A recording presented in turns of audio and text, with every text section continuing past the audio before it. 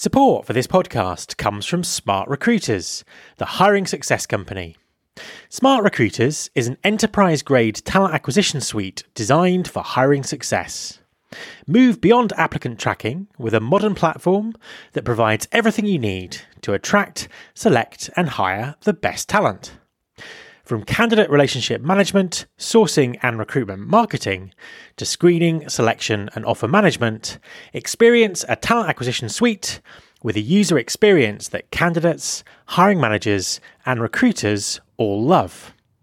Companies from Kelly Services to Visa to Bosch leverage SmartRecruiters to achieve hiring success and expand their business. Visit SmartRecruiters at www.smartrecruiters.com to find out why companies across the globe consider them the number one ATS replacement. There's been more of scientific discovery, more of technical advancement and material progress in your lifetime and mine than in all the ages of history.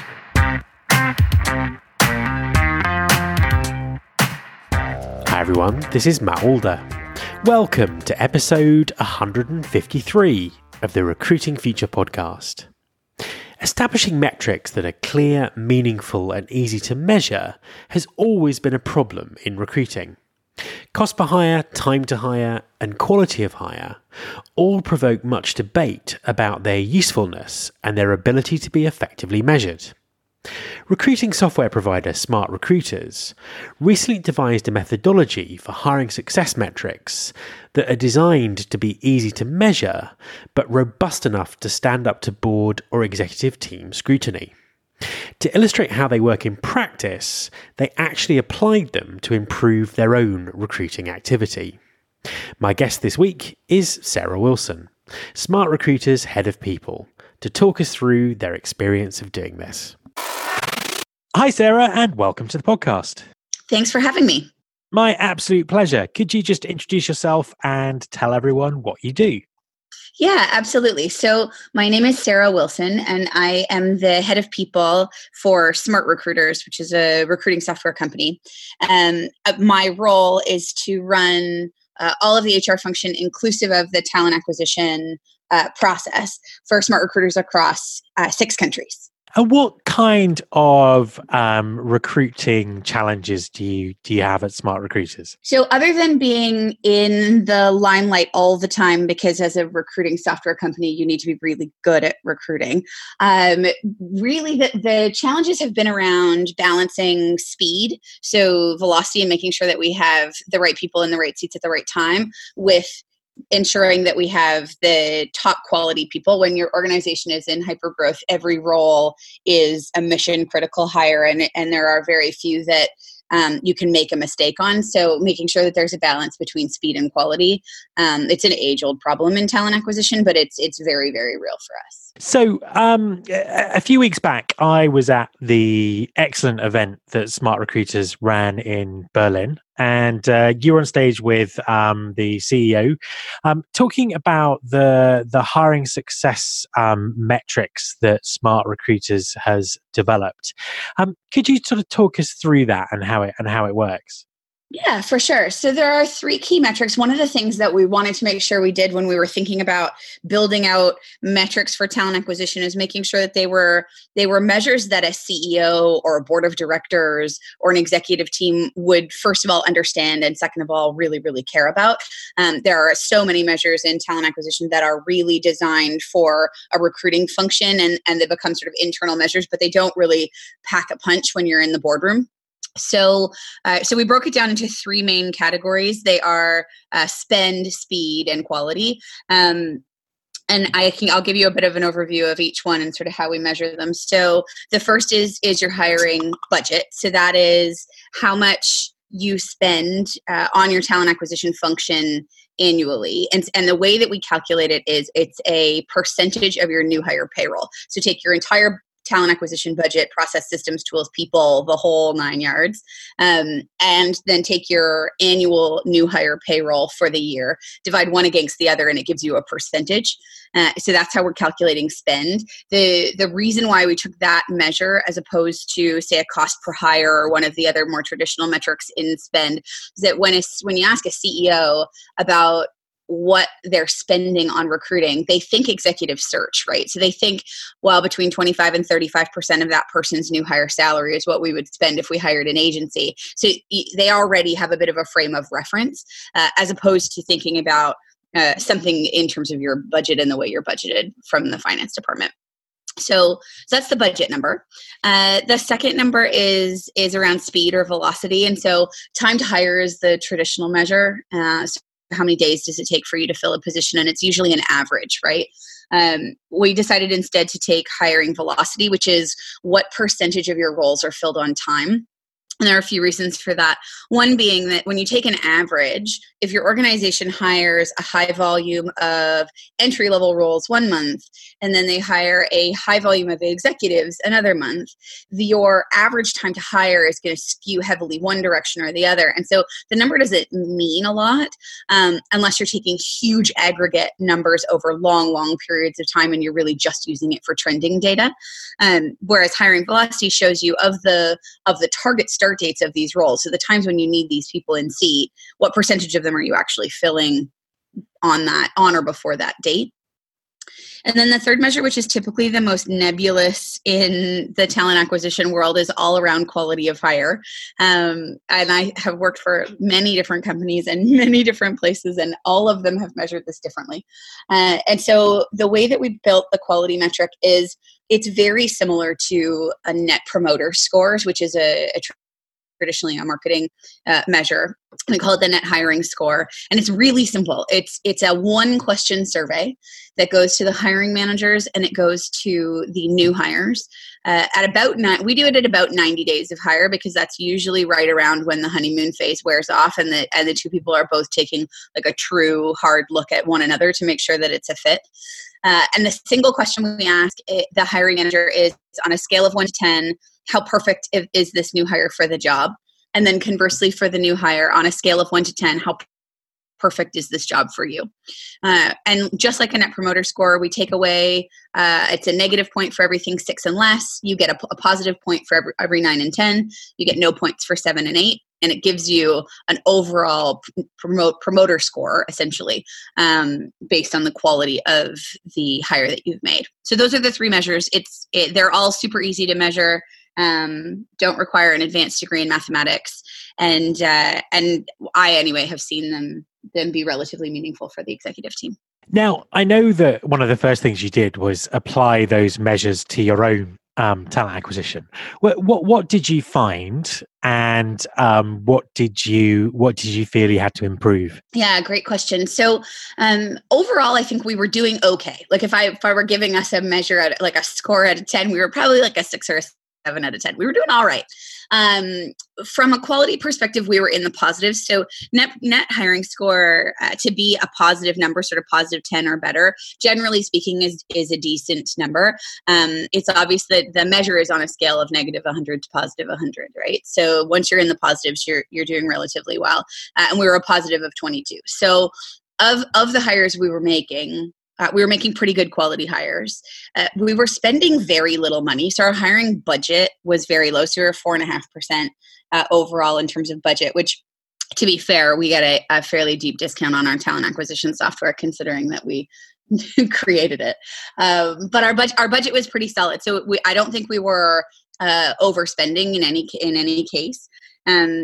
But we weren't spending it necessarily in the right places. So we still had a significant amount of spend in external search firms that I think was probably the result of just not having the right processes in place and not having the right team to support the organization. And then where we were really hurting was in velocity. So we were only hiring on time 25% of the time. So in terms of sort of overall diagnosis, I would say we were taking our sweet time in making decisions. We weren't spending a ton of money on process and sourcing and systems. but we were still hitting a net positive quality score. So speed was important without compromising quality. And in order to do that, I think we needed to spend just a little bit more money. I was going to say, my next question was, what did you do to sort of, I was going to say fix the situation, but that's probably the wrong phrase to use. What did you do to improve the situation? Perfect. I was about to say, I'd say improve, not fix, because it wasn't totally broken, but definitely needed some improvement. We want to be poster children for the best recruiting process out there, right? As a recruiting software company, so there was definitely some room for improvement. So there were a few things. So the first was we had a really frank conversation with our CEO around budget and spend and what we could get if we spent a little bit more money. So if you give me another half a point or another point of the new hire payroll, here's what I can deliver to you, was sort of the way that I framed the conversation with him. And really the things that as a team we focused on were, first of all, building a team. So making sure we had the right recruiters focused on the right parts of our business, making sure that our technical hires and engineering hires were being hired by engineering talent, that the sales teams were being hired by people who understood sales, that kind of thing. And then so that we could rationalize some of the agency spend and use it by bringing a lot of that function in-house. But the other big thing that we did, so we're internally a very small team, and I don't love the concept of building an army. I would love to be able to do really, really great work without having a huge number of people reporting into me doing really basic fat tasks. So one of the things that was really important in the change or the migration for us was distributing. So we could sort of call it sharing the recruiter love, but it was really distributing the work of the recruiting portfolio across the entire hiring team. So an example of this would be, rather than having the recruiter sit and screen resumes for 4 hours every morning or 3 hours every morning, that task is assigned to the individual contributors who are members of the hiring team. So for a product manager search, the other product managers are the people who actually complete the resume screening. So it allows us to have the recruiters focusing on some of the higher value work, like conducting face-to-face interviews or market mapping and doing some really deep sourcing. And I mean, do you find that are these sort of metrics, is it possible to improve all of them at the same time, or are there inevitably some trade-offs between speed and quality, that kind of thing? It's interesting. So my opinion on this is you can improve speed and quality at the same time, but it's unlikely you'll be able to do both of those things and spend less money. You're likely to need a little bit more cash if you want to maintain your speed or improve your speed while maintaining or improving your quality. It is definitely not impossible to sort of 2 out of 3 improve at the same time. And it all depends on how you define improvement, because sometimes spending a little bit more money isn't necessarily a bad thing. You have to spend money to make money, right? I think that's the phrase. So 2 out of 3, absolutely. There's definitely a risk if you regressively go after increasing speed that you could compromise on quality unless you're really keeping a sort of a laser focused eye on your quality measure.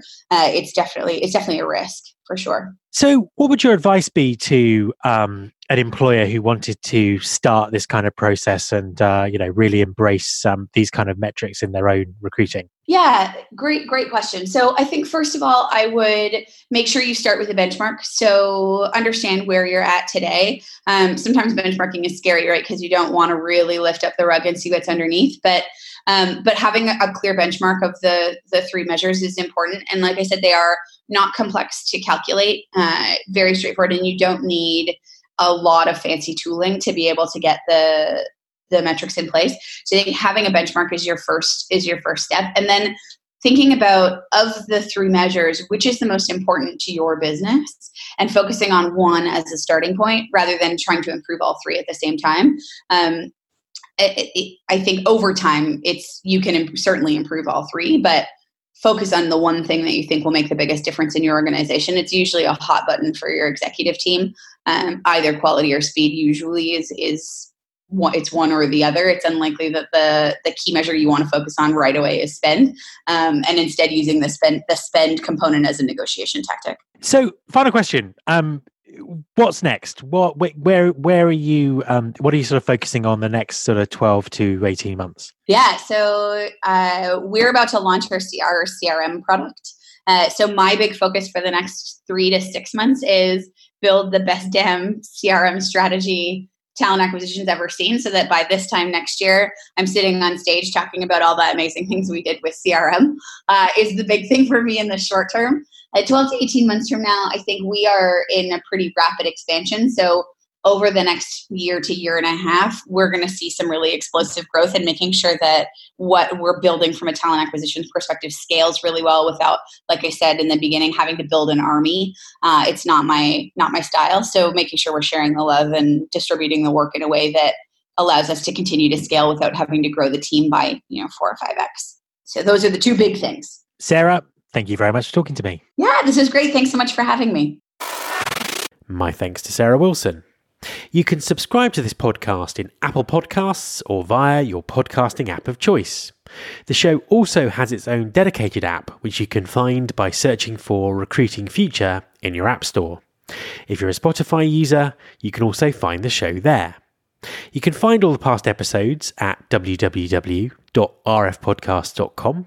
On that site, you can subscribe to the mailing list and find out more about working with me.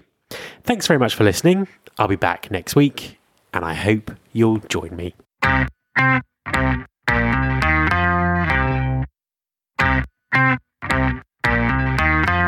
This is my show.